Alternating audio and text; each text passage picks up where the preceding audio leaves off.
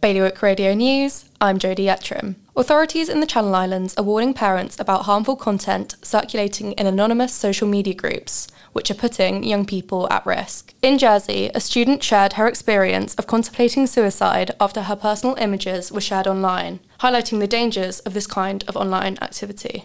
Meanwhile, in Guernsey, a review of the island's paediatric services will not be published in order to maintain its integrity and independence. It has been argued that this move follows standard practice for such reviews.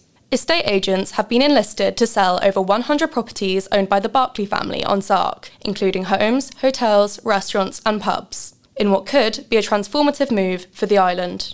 And finally, in Jersey, tourists and non-eligible residents will see a 6.6% average rise in their medical fees this year to account for medical inflation, in line with cost increases in neighbouring jurisdictions. It is estimated that this increase will generate an extra £8,000 per year for the health department. For more on all these stories, visit bailiwickexpress.com. And now, your weather forecast for this afternoon. Expect mainly cloudy skies with light rain or drizzle and mist or hill fog.